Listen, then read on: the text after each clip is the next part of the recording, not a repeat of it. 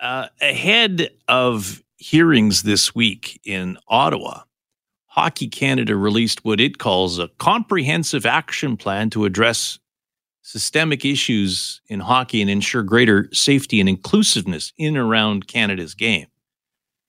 Lots of bullet points to this, including adopting a universal code of conduct to prevent and address maltreatment of sport, implementing enhanced character screening for all high-performance players, conducting an independent third-party review of Hockey Canada's governance structures and systems, becoming one of the first national sport organizations to become a full signatory of the Office of Sport Integrity, establishing a new independent confidential mechanism for the intake of maltreatment complaints for all other levels of hockey.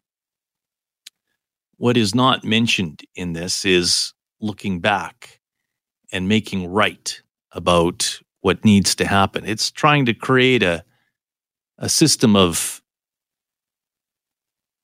what they say will shatter the problems with silence. Well, part of the problem with silence are non-disclosure orders. And those agreements, many people say that they have to be torn up. Easily said, harder to be done.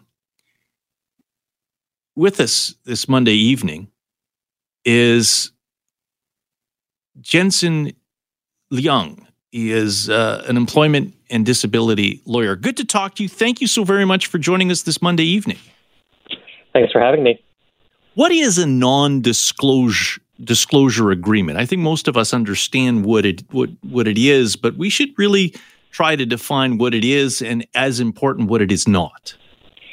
Yeah, that's actually a great thing to point out, because the thing is, non-disclosure agreements can mean, well, in the context that we're talking about, two different things, because the thing is, one form of non-disclosure agreement, at least in the employment context, is where we're dealing with protection of confidential information. So what that can entail is, for example, a company trying to make sure that someone's not disclosing proprietary information to third parties. Of course, in the context of sexual harassment and assault and similar types of behavior, we're talking more about what I would refer to as confidentiality clauses, actually. Sometimes they can be entire agreements, but the idea is that with most settlements outside of, like whether it's before court or whether it's during a court process, but before trial, the idea is that when a compromise is reached between two sides, it's very common for there to be a confidentiality clause or a confidentiality agreement requiring that neither side disclose any of the facts regarding the case or regarding the settlement that was reached.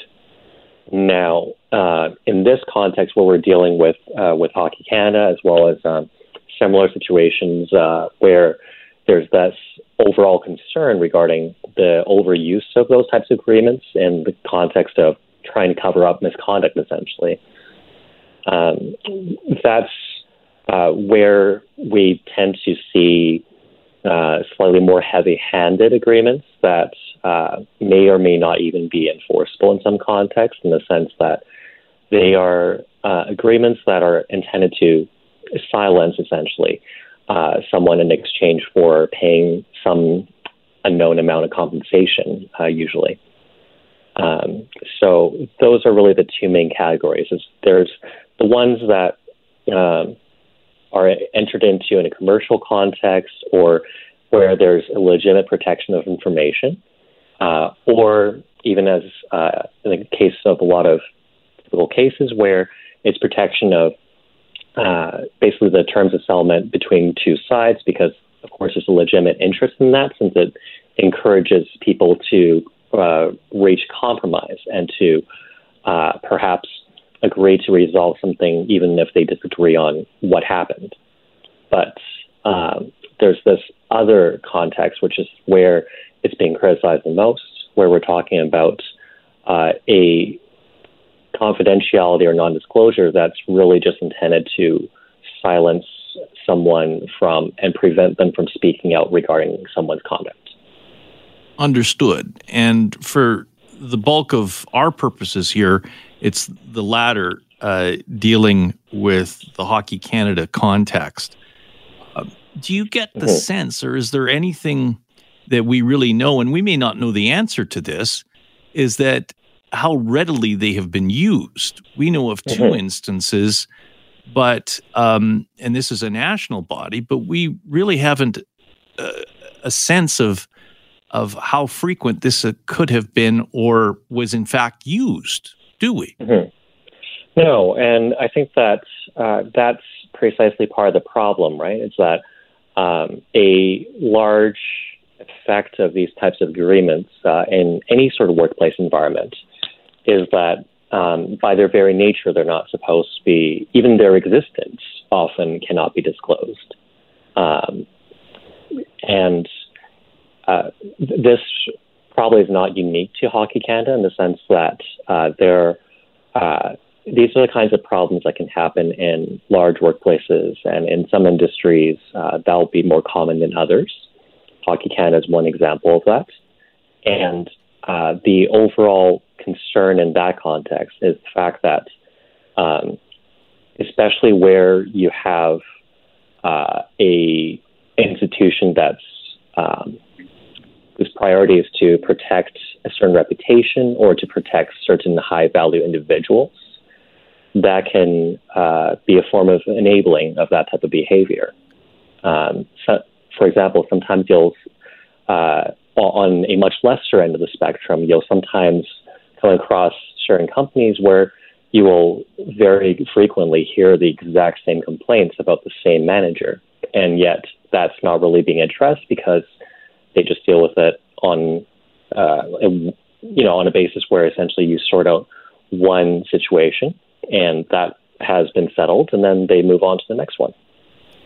Jenson, a thorny question for you, and that has to do with if you are, as a lawyer, a party to this agreement and you've been asked to negotiate a non-disclosure agreement on behalf of a client, an institution, a Hockey Canada, and there's knowing the suspicion of a crime. As an officer of the court, are you required to report that to the police or to any other third party that might investigate this? Is that a requirement of you and a duty? Yeah, so this will likely surprise a lot of the listeners today, but unfortunately, the duty of solicitor-client privilege actually prevents a lawyer from being able to proactively disclose that type of information. There are fairly narrow exceptions to solicitor-client privilege, such as if someone was actively threatening harm against someone. So, for example, if someone were to say, I'm going to take this gun and I'm going to go outside and shoot someone, then, of course, it would be quite expected for a lawyer to like in most situations, to call the police and deal with that situation because there's an immediate threat of harm. But outside of that type of circumstance, it actually puts a lawyer in a very difficult position if they were to proactively disclose that type of thing, because that could potentially put them offside of their obligations to their client. Understood. And so one wonders whether or not in the days ahead, when people are calling for disclosure about non-disclosure agreements, whether or not Hockey Canada or other entities can actually do that. Can they actually say, yes, we have X number of agreements and we're prepared to tear those up? Has that ever been done before?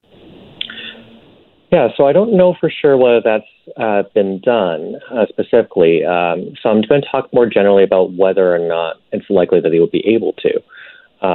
Keeping in mind, of course, that with these kinds of things, they're very fact-specific, as a lot of legal questions are. Understood, yes. Yeah. But In this type of scenario, I think that where it's a organization that's faced with that type of scrutiny, because confidentiality very often is it depends partially on how the agreement was drafted, because if the agreements were drafted as a one-way agreement, where basically essentially the only one that's really bound by that confidentiality is the complainant or the employee. In other words, if Hockey Canada is the one, in this example, is the one holding the stick, then there's a lot more latitude for them to be able to simply waive that requirement. On the other hand, if it's a two-way agreement where the confidentiality is held by both sides, then I think that the right thing to do would be simply to announce that the organization is prepared to waive the confidentiality clause and not enforce those, so that anyone who chooses to come forward can. And I think that in many situations, that would be the most practical solution as far as providing a meaningful opportunity for people to come forward.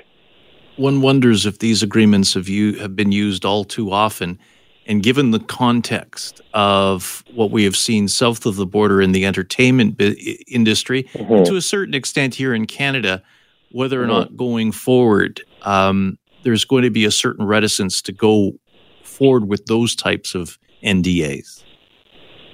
I think that in the absence of some type of legal obstacle to those being enforced, preferably through some action of government, I think that it's going to be up to individual organizations to tell themselves that they're not going to condone that type of behavior anymore, because with a lot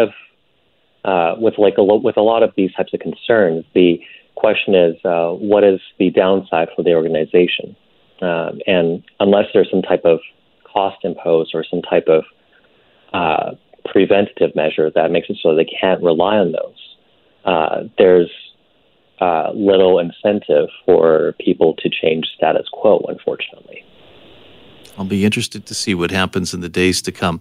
Jenson Leung, thank you so very much for joining us this evening. Thank you for having me. Have a great night.